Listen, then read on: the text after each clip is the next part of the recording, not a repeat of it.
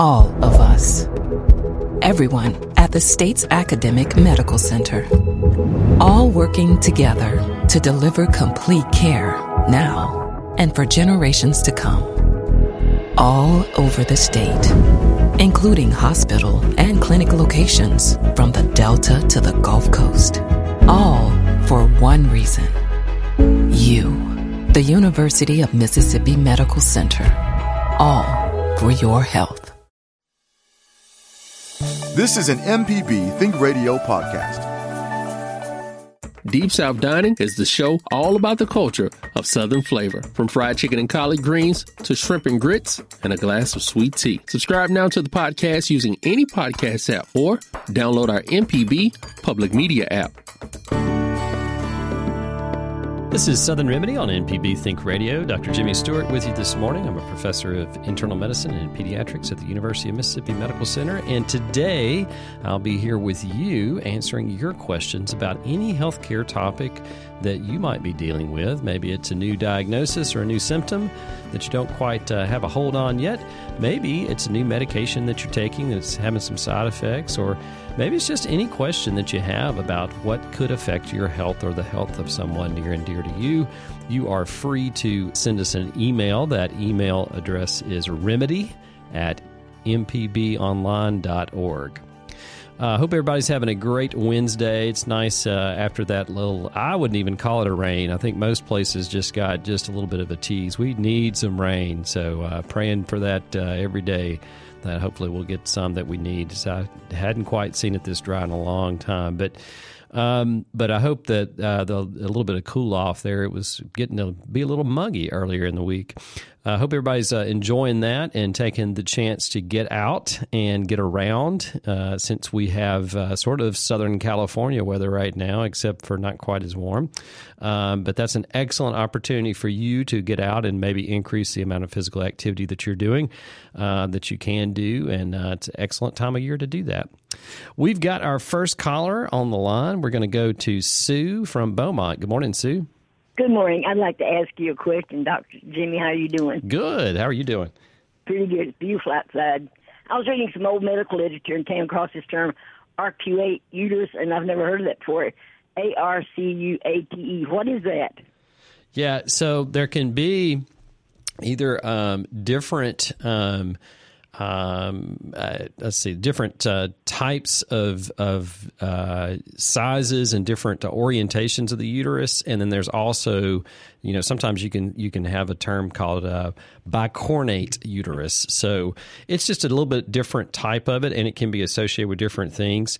If there's one area that I am the weakest in, that's OBGYN. So I don't know all the complications of this, but the arcuate uterus does have some, implications for different things. But, just like any part of the body, everybody has a little bit different orientation and anatomy, but basically it's just a shape of the uterus is a little bit different. And I don't know all the implications there, but it's usually, I don't think this is one of them, if I remember correctly, that causes a lot of problems. It's just a little bit different in orientation of the interior of the uterus. So it would make getting pregnant difficult, probably, huh? I don't know. This would be a great question for our Friday program for Southern Remedy for women's health issues. But, I don't think it does off the top of my head. But, again, this is the big area where I am not very good at fertility issues or, complex GYN things. But I don't think, if I remember correctly, I'm going way back, Sue, on this one.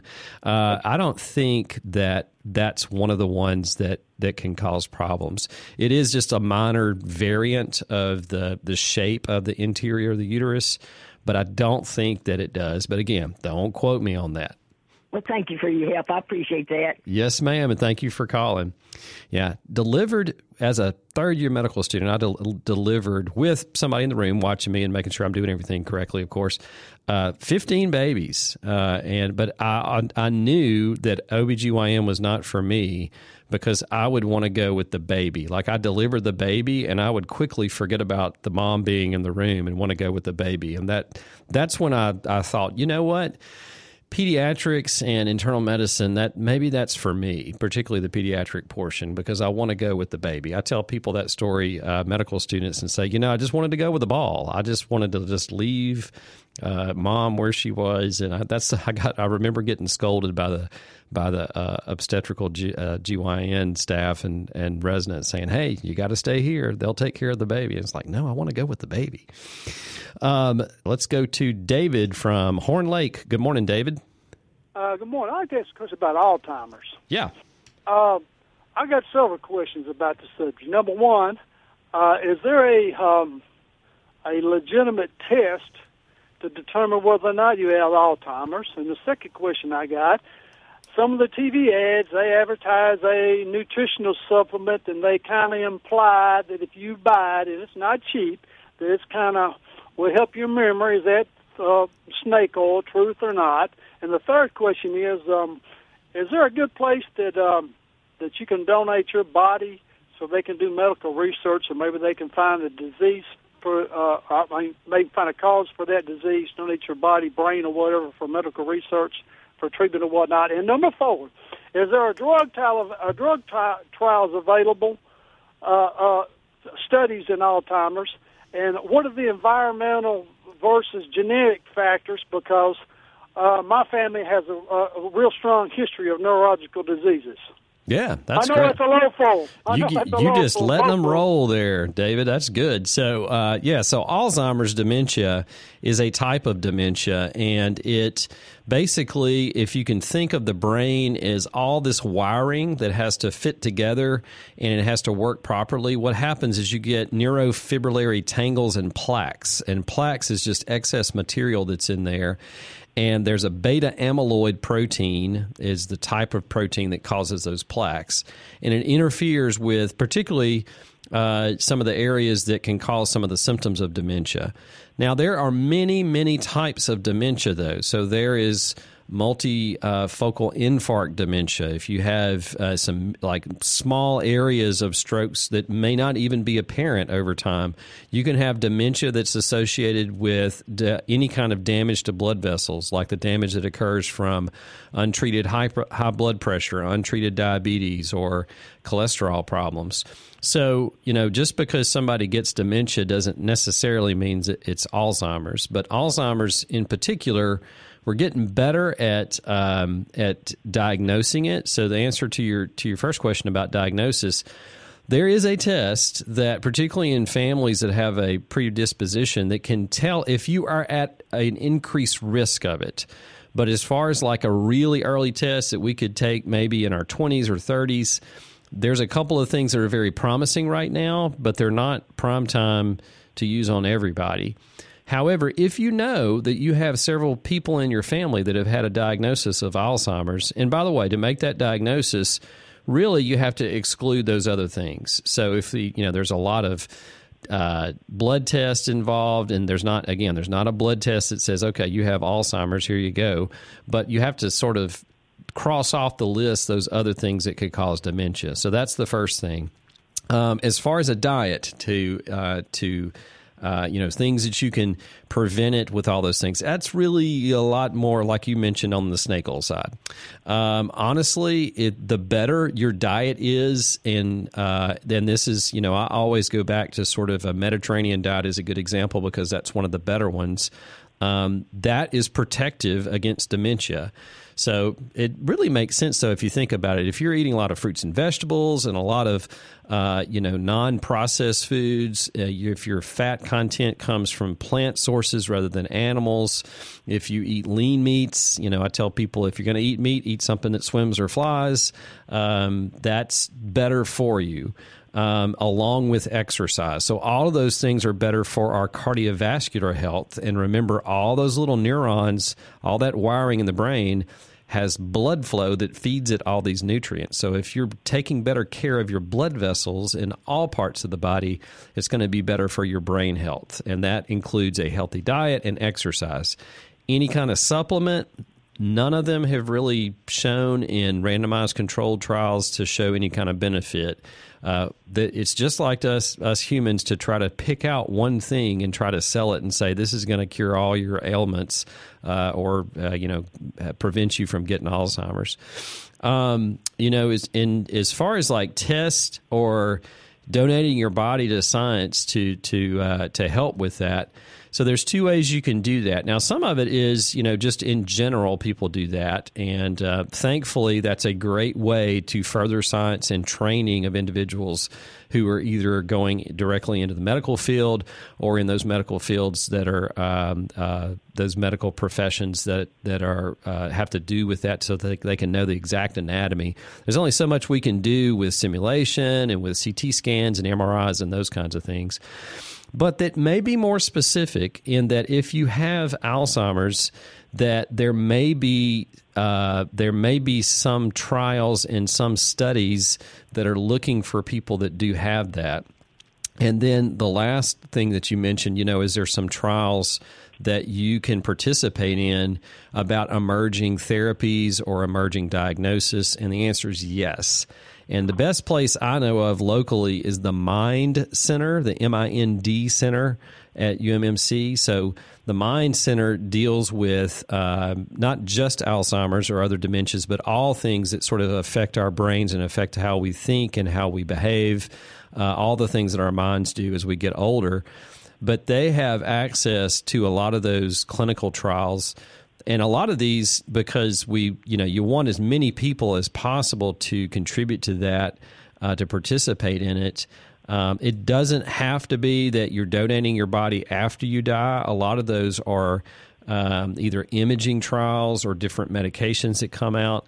But that's the best way to get in touch with it, because that's a center locally that deals with that. And there are other centers in other parts. Horn Lake, you may want to check out Memphis. I don't know the exact names or locations of those, but any of the academic medical centers in Memphis, they're going to have access to that. So I would ask about that. A lot of times you can benefit personally by having scans of your brain that are as part of a study that's free to you, so that you don't have to pay that. It doesn't go to your insurance. It's paid by the study itself. So it's very beneficial to you individually. So I think I answered for those 4 questions. Did I miss one, David? Can I ask one more question? Sure, make it 5. Well, I'm going to load you up. On the medication side, they put my mom on Aricept and Exelon, and that's been years ago, and I know they've come out with some other medications and whatnot. But late-night television, I ought not watch it, but there's a thing on here called stem cell activators, and it's supposed to be this daggum doctor. And they do have you have to look very, very closely. They do have a little disclaimer. They show for about 2 seconds. All the results vary, or all the results, but they got a whole list of diseases. Uneducated layman implying that they can cure anything. Do you have any? It's supposed to be all natural stem cell activators. Do you have any information about that? Yeah, I've seen this too, David. So it's basically what they're saying is that stem cells are cells in our body that can become anything. So they can help rejuvenate certain areas. We do have applications of this in different diseases that we use either a person's own stem cells or somebody else's stem cells. We can harvest those stem cells. We can isolate them from the bloodstream now so that you don't have to go into the bone marrow or other places a lot of times to do that. But basically, these are cells that can become other things, other tissues. And the theory is, though, with what you described, is they're saying that they can give you certain substances and stimulate your own stem cells to, repopulate the brain and repair that kind of stuff. That's not exactly how the science works, so it is a misappropriation of that. So it's in my opinion, that's pretty misleading, and that's why you were really good to catch that. That little 2-second blip that says results vary is their way of covering themselves because they don't really. It's not really that it's not that big mind shattering. If you think about it.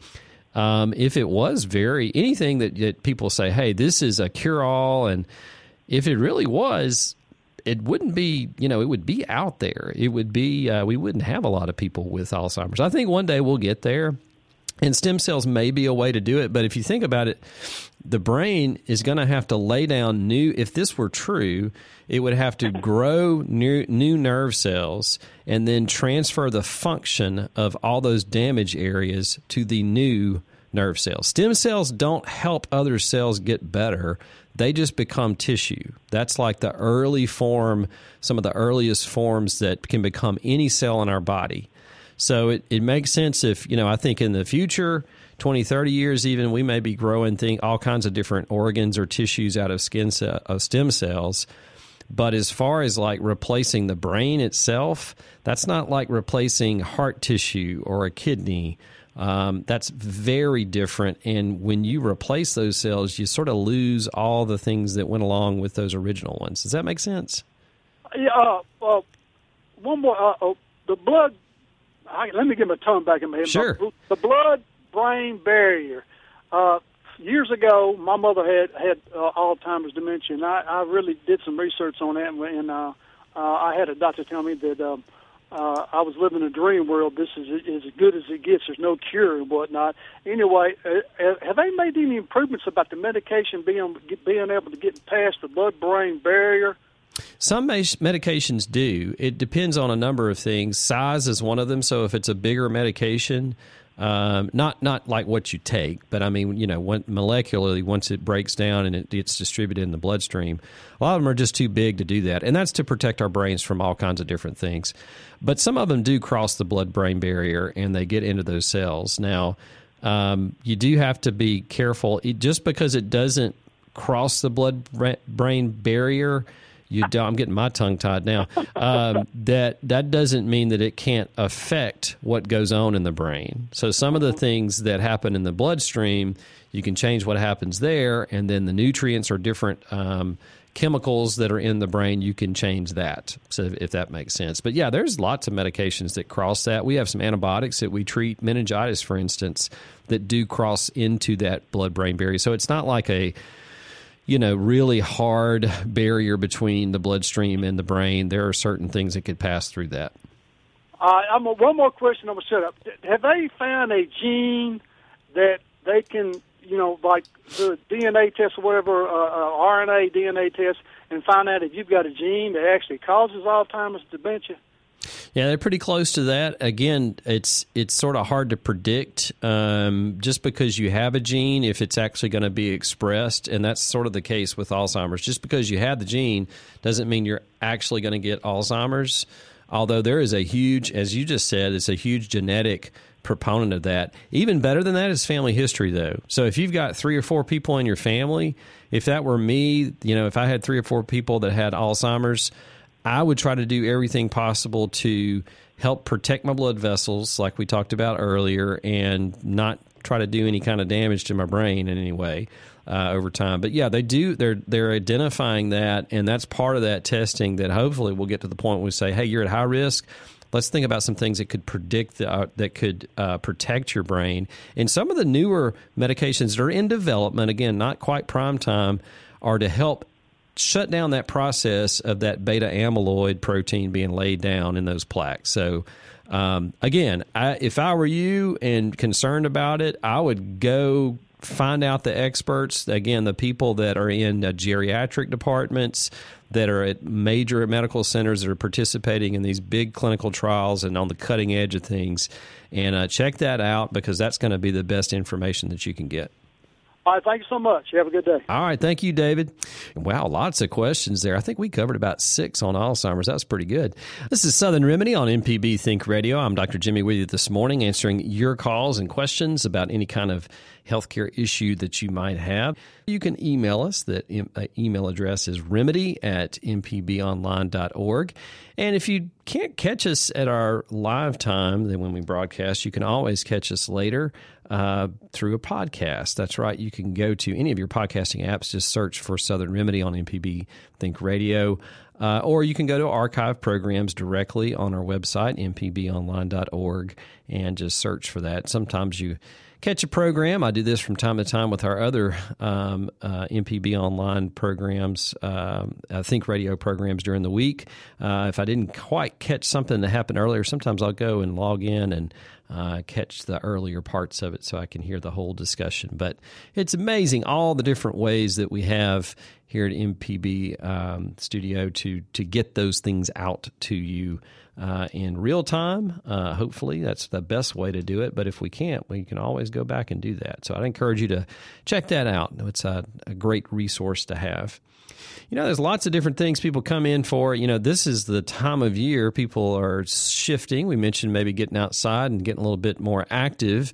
Muscle aches and pains can be one. And it's one of the more common things that I see in clinic. It can be a chronic injury, or it might be something that happens acutely after an injury that you might have. But it doesn't have to be. And muscle cramps is one of those that always come up. Some people come in, they're like, hey, can you check my potassium or my magnesium or some other thing for having muscle cramps? And it is a very common symptom. Usually labs are normal with muscle cramps. People want to know, why do I have them? One of the most common things is either muscles that aren't used to doing what they normally do. So sort of a weekend warrior type thing. You can certainly have cramps after the activity. You can have cramps during the activity. It doesn't necessarily mean that your potassium is low or magnesium is low. I know a lot of people will be like, quick, I've got to drink 3 quarts of Gatorade right quick. It's not exactly how it works, and it's much more preventative. We've talked a long time ago about some of the things particularly for high school athletes, and I know a lot of people swear about pickle juice and mustard packs and all that kind of stuff. Just the physiology just doesn't work that fast. So it's much better to do things beforehand that are healthy. Again, eating a healthy diet. I know y'all probably get tired of hearing me say that, but that really does make a lot of sense. And then staying hydrated. And you don't have to, particularly if the activity is less than about 45 minutes, water is perfectly fine. You don't have to drink Gatorade or Powerade. If you're out in the hot sun for prolonged periods past 45 minutes, certainly fine to do that with a drink that has sodium and potassium in it. There's multiple ones out there. Sugar, too, is important because that's the way you absorb sodium or salt into your body that you need, that you lose during those times. But it's really important to be prehydrated. So making sure that you are drinking plenty of water before that activity and not really waiting to that point. And water intake is something that we neglect a lot of times and certainly can cause things like muscle cramps. So something that's very common.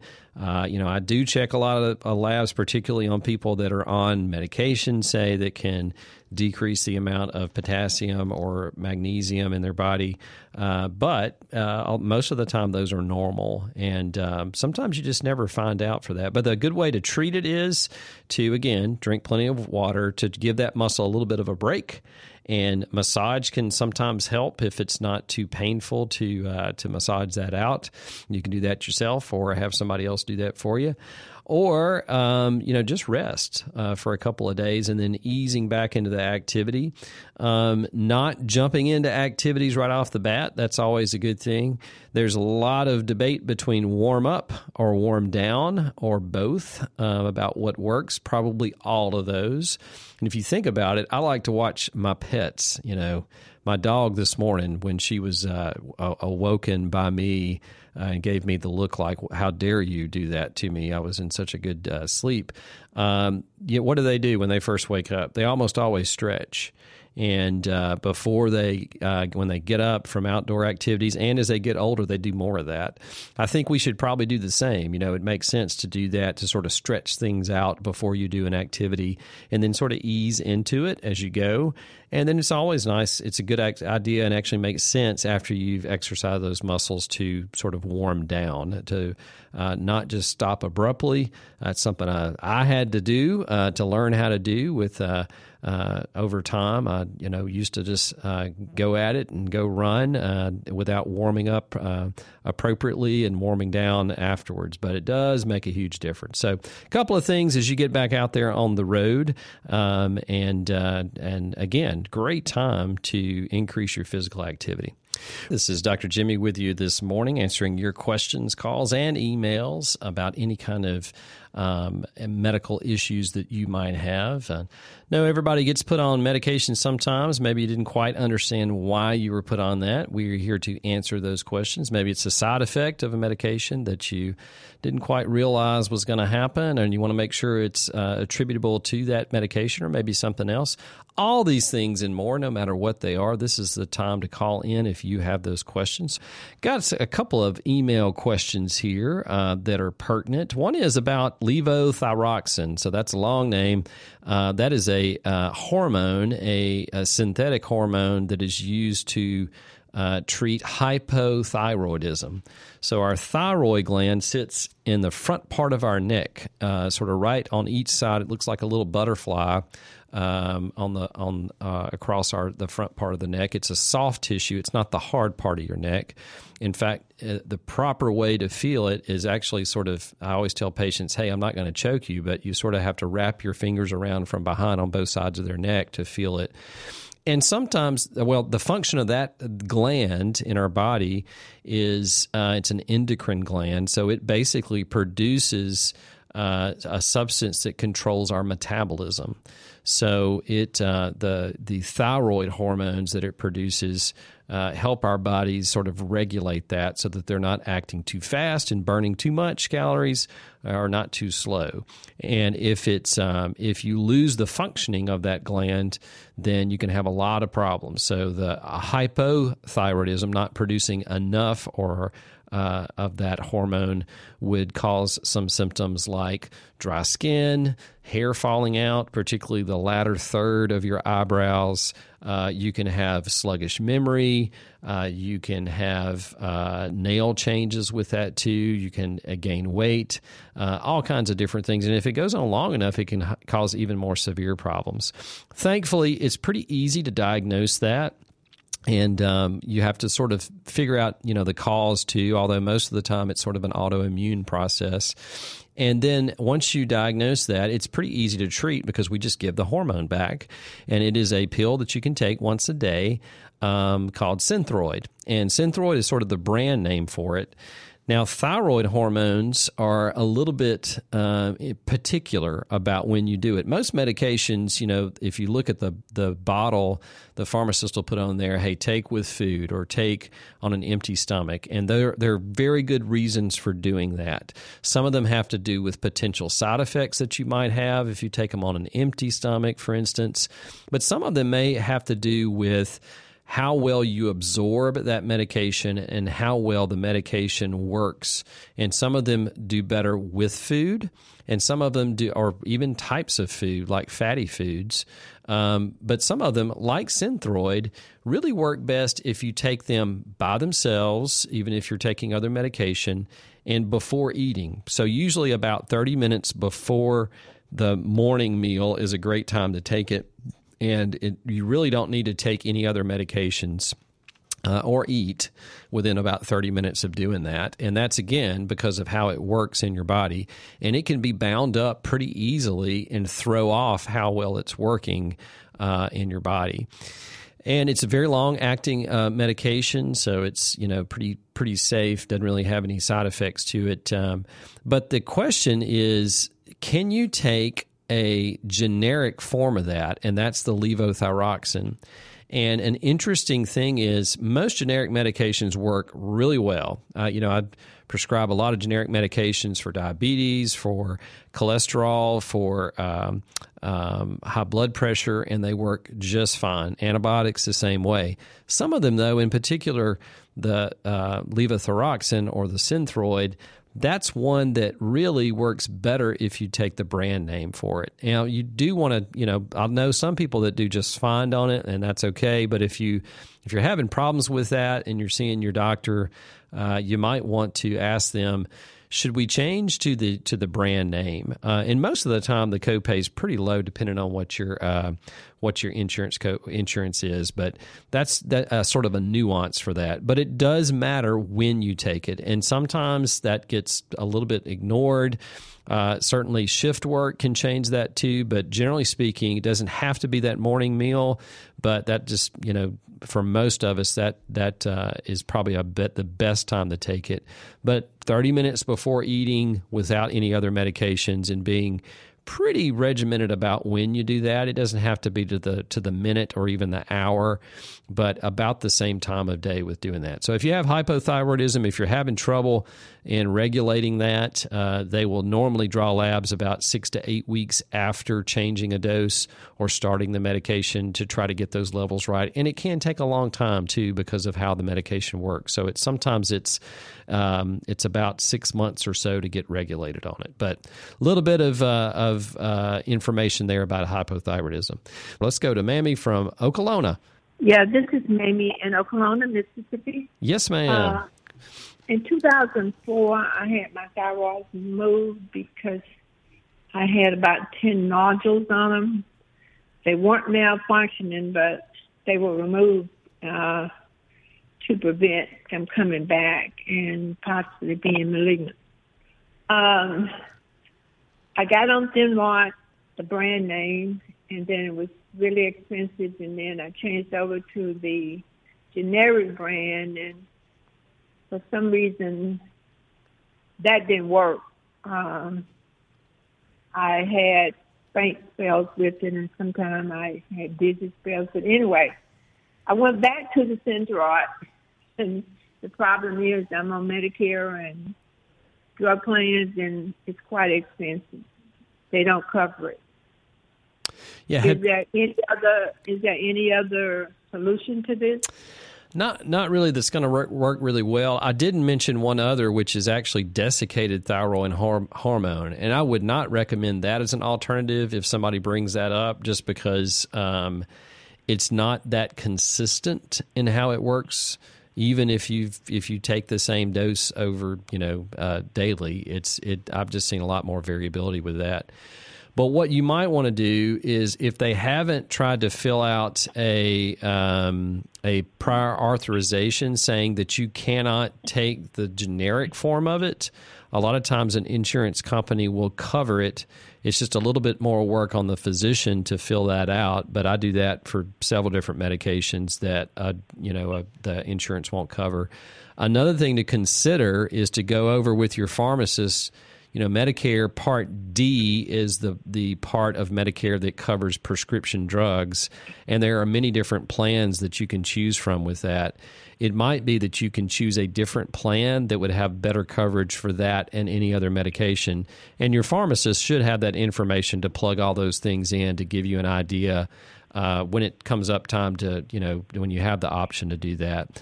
But those are the two things that I would try to do if you haven't already, is to talk with your physician about maybe a prior authorization form that you can send to the insurance company. And sometimes I have to talk to them. They have something called a peer-to-peer process where the physician can talk to somebody at the insurance company and say, hey, this person really needs to be on the brand medication rather than on the generic. Okay. Is there any difference in the brand and the generic? It is a little bit. So it has to do not necessarily with the amount of hormone that's in there, and it's all levothyroxine. It's usually in the carrier. So it's what they sort of package it, if you think about that, in the pill, like not the packaging in the box or the bottle, but the other components in there. And, those are the inert ingredients, the things don't really, but they're just carrying the medication, the levothyroxine. All right. Well, thank you so much. I appreciate it. Yes, ma'am. Thank you for calling. We're going to go to Gail from Crystal Springs. Good morning, Gail. Hi, good morning. My question to you is, I'm not a big water drinker in the mornings, and I take my pill and wait 30 to 45 minutes before I eat anything. But could I possibly take my thyroid pill with orange juice? Yeah, I think that's so, we've talked about like optimally what to do, right? So I tell my patients, okay, look, if you if orange juice works better for you, let's do that, and let's see what the levels are, on the blood when we check those after making a change like that. So 6 weeks or so. Sure. And if we're not given enough, and usually that's with a high TSH, we'll increase the dose. But generally speaking, you can overcome some of the interactions. Now, I certainly wouldn't be saying to people, "Hey, take your calcium supplement with levothyroxine or Synthroid." That's a bad idea because you won't get any or very little Synthroid in your body if you do that. But if you change from water to orange juice, I would say that's probably okay. And then we can check the levels, and then we can make adjustments in the amount that you're giving. That's probably the best thing to do. That's a great idea. And you might tell the lady that just called that I could not take I couldn't take the generic. Yeah, that's a common one. And my Medicare picked it right up. It wasn't a problem. Exactly, and that's why I said, it's really important to check out which Part D is in dog plan that you have, because that is there are many out there, and they're all a little different, and your pharmacist is going to be the person that can help you out. So if you just say, hey, it's that time of year, I'm thinking about changing plans for next year. Could you plug it in with X plan or Y plans? Or could you look at a lot of the pharmacists that are better at it to say, go to your pharmacy, choose the oldest person there, and say, hey, can you help me out with this in person? And say, I want to know if you can look at my medications and sort of find this out. Now, a few clinics, our clinics like this at UMMC that has our MedPeds clinic we have a clinical pharmacist with us, and she always has pharmacy residents and students with her. So we have that resource in our clinic that can do that. But that's very common, is I'll say, hey, can you look at their medication list for me and to find out which plan might be the best one?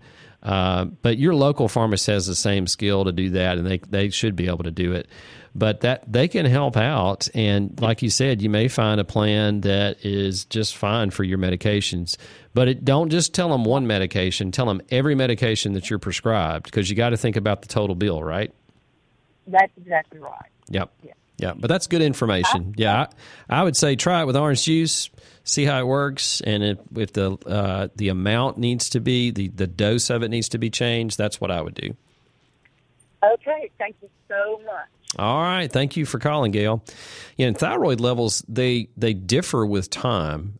Sometimes we diagnose this when a patient's a child, and they have different thyroid hormone needs at different parts of their life. So, as you grow, you need a little bit more. You need a little bit less when you're older. If you're of childbearing age, you have different requirements, or if you're pregnant, you have different requirements. So all of those things are sort of tricky. Endocrinologists, or the really smart people, they're some of the smartest people I know are endocrinologists, and they excel in this. So any kind of gland in the body like that, an endocrine gland, that's what they specialize in. So most of the time I can treat hypothyroidism myself. Most physicians can. It's not rocket science, but if you have problems, I have a pretty low threshold to call my endocrinology friends and say, hey, I'm going to phone a friend on this who's a little bit smarter than me in this area, and they can help out. So help your physician out too. Sometimes, we think we can do it all, and you don't need to see anybody else, but that may be a case if you're running into any kind of problem, not just endocrinology, but any kind of other problem. There are specialists out there that can do that, and they can help us out in making those diagnoses. This is Southern Remedy. Dr. Jimmy with you this morning, answering your questions and calls and emails about any kind of healthcare topic that you have. Got another email that I wanted to mention here, and it's about vaping and cannabis. So the question is, does vaping cannabis using a vaporizer with advanced temperature controls damage the lungs, and if so, to what extent? So apparently, there's a little bit of background on this. There was a There was a program that Sanjay Gupta put out on some cannabis treatment for cancer patients, and I believe it was in Israel, somewhere in the Middle East. And they were using purportedly a device that delivers the active ingredient of cannabis with a lower temperature. So when you talk about vaping, basically whatever substance you're using is in a liquid form, and you have to vaporize that so that you can breathe that into your lungs to deliver that material to the bloodstream. That's how vaping works. And unfortunately, most of the commercial vaping devices, that's a really high temperature. So you're talking about 170 degrees. So if you think about it, you're applying that vapor to your lungs at a very high temperature, and that can do a lot of damage. So we see a lot of thermal injuries to the lungs, and it looks like a little honeycomb is what it looks like because of all the tissue gets burned out. It's very sensitive tissue, and remember, the normal lung tissue is very thin so that you can transfer gaseous molecules. So you can transfer carbon dioxide and oxygen. That's really small molecules. You know, we talked about the blood-brain barrier earlier. That's a much thicker membrane. But your lung tissue in the alveoli, it is very thin, and it is very sensitive to lots of different things and injuries. Like vaping, water vapor at a high temperature, basically. Now, the other thing is it depends on the substance you're using, too. So some of it can't be delivered to your lungs unless it gets even higher than that. So if it is an oily material, those have to be at even higher. Now, I'm not personally familiar with the temperature adjustment of some of those devices, but I would bet, you know, and there was some discussion in the email about the trichomes, which are the parts of the cannabis plant, the sort of the hairs on the plant that Felder's probably going to correct us later on that. But that's where a lot of those substances are. If you think about a tomato plant, they have those hairs on them, so that's sort of similar to that. But even then, the THC or the CBD is an oil, and its viscosity is really thick, and you really have to get the temperature up to get it in the water vapor. So if I was wanting to deliver something like that, I would not do it to the lungs at a high temperature because that is not how that lung tissue was designed. You can deliver a lot of substances to the bloodstream that way, but you're going to damage your lungs in the process.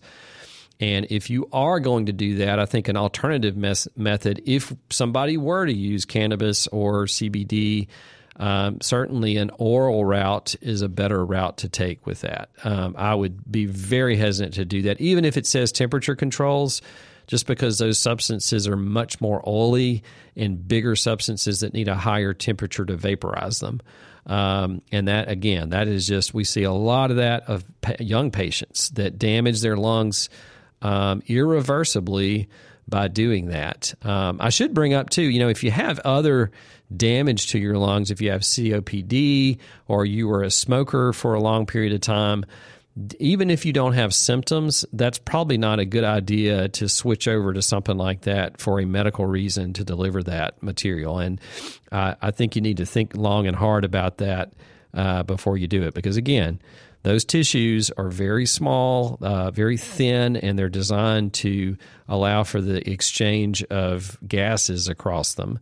And that when you elevate the temperature, when you have substances that normally wouldn't get that far down in your lungs, that's just a bad idea and can cause a lot of problems. So be very careful with that. I really, discourage people from doing that if they're wanting to go to the route of cannabis or for whatever medical condition that they have, or CBD oil for that matter. And a lot of people will say too that vaping is safer than smoking. Not always so. So that's not an alternative. I know a lot of people quit smoking that way and vape, but still not the best thing for your lungs. Well, that's all the time we have for today. I want to thank all of our callers and emailers for calling in. You can always email us by sending it to remedy@mpbonline.org. Southern Remedy is a production of Mississippi Public Broadcasting Think Radio and is supported in part by a grant from the University of Mississippi Medical Center and, of course, generous listeners just like you. This is an MPB Think Radio podcast. To hear previous shows, visit mpbonline.org or download the MPB Public Radio app to listen on your iPhone or Android phone on demand.